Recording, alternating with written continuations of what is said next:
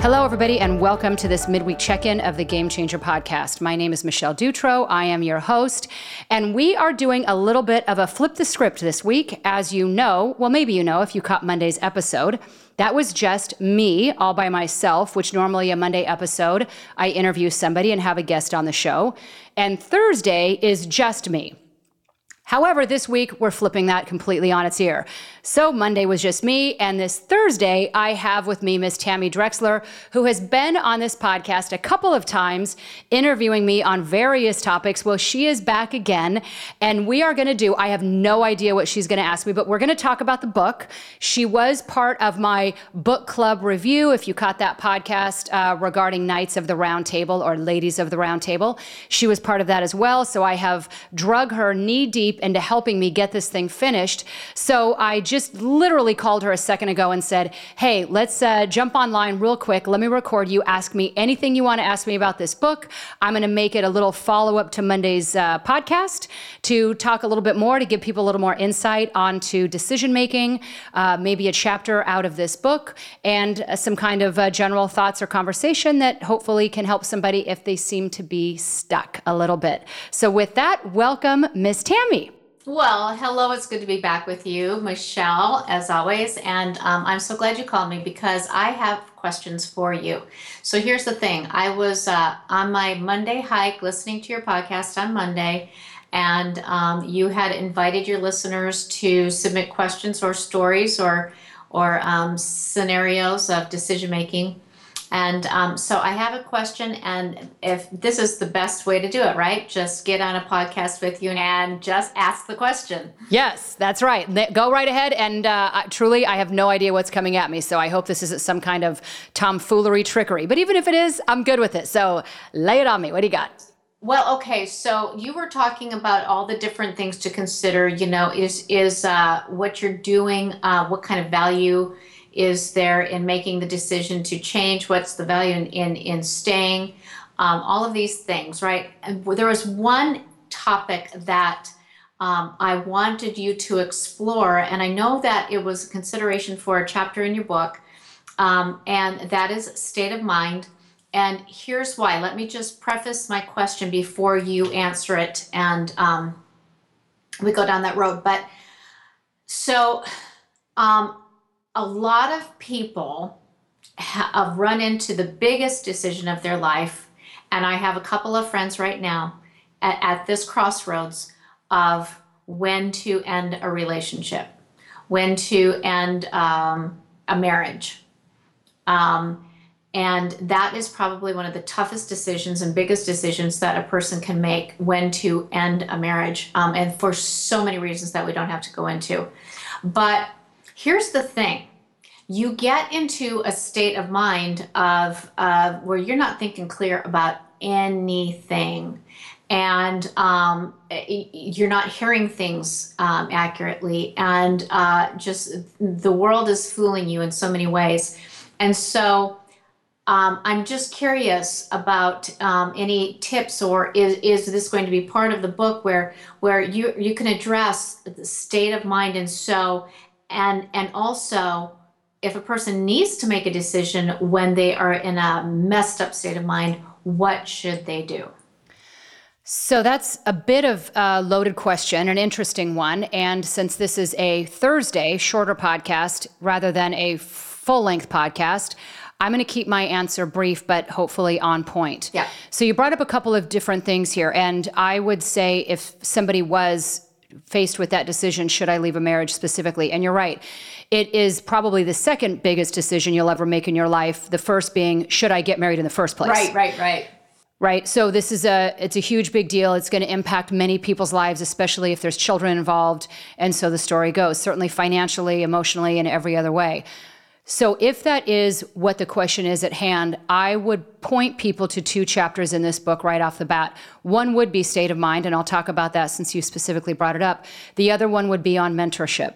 So if you are in a place where you are all in your own head and trying to figure this out on your own, you do have to get outside yourself and seek somebody that, whether it's Now, this is on mentorship, but you could look at a marriage and family therapist or counselor, interviewing somebody that is spiritually aligned with kind of where you are and what you're thinking, so that you do have a neutral third party, not a friend, not a family member, not a neighbor, because a lot of those people have an agenda. They have something to gain, either by you staying married or getting divorced. Right? Everybody's got some stake in the game with your relationship. So it really does have to be a third party. And the point of a mentor, and why mentorship, counselor, anybody, a coach in that field, is going to ask you a different set of questions than maybe what you're asking yourself. So it is providing a different perspective, which we all need in all decision making, but certainly this one, when it comes to ending a family, ending a marriage, you do want to make sure that whether it's no stone left unturned, but that you really are looking at things from every single angle and getting out of your own head in order to do so. So that would be one chapter, which is very different than you talking about state of mind. So in the last 2 minutes, I'll talk about that.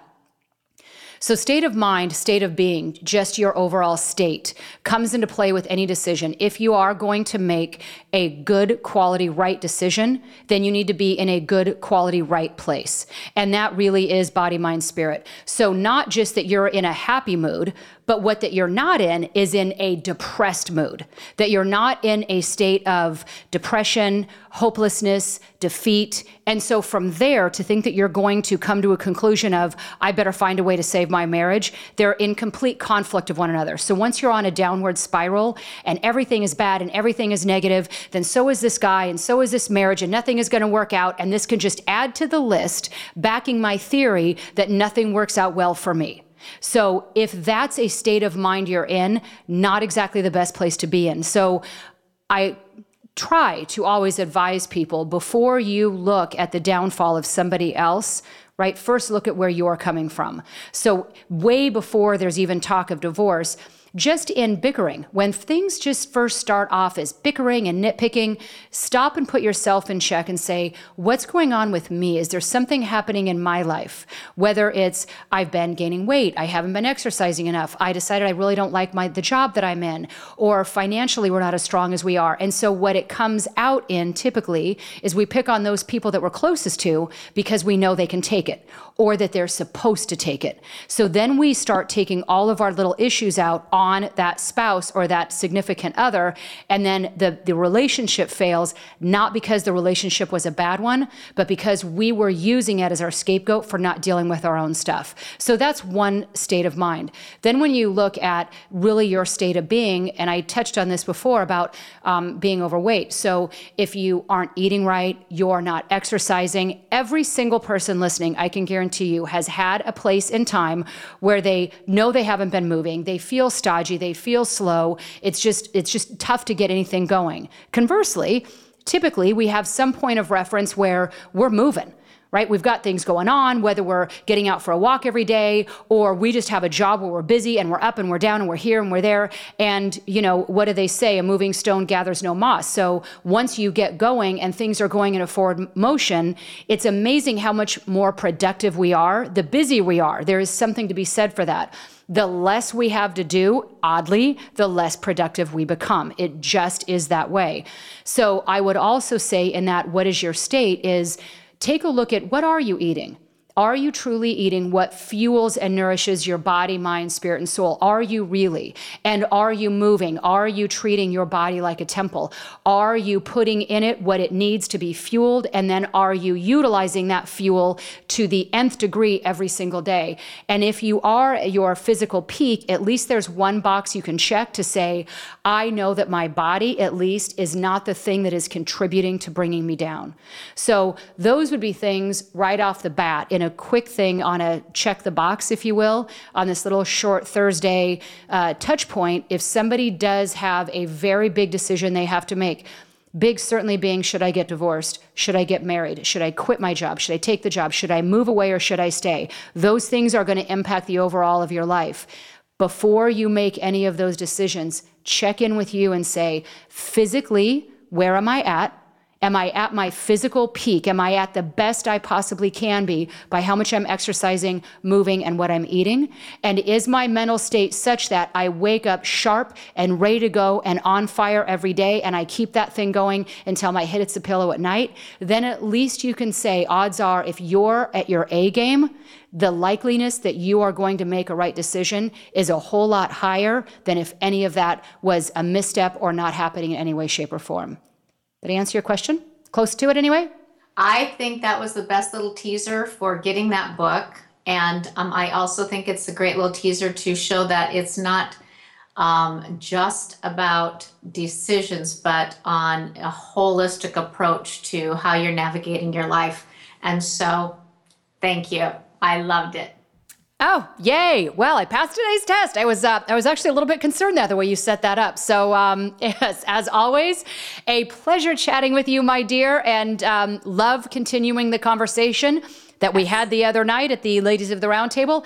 And you will be stuck, like it or not, having many more conversations about this book until it finally gets published. So thank you so much, Miss Tammy. Love it. Thank you. Bye.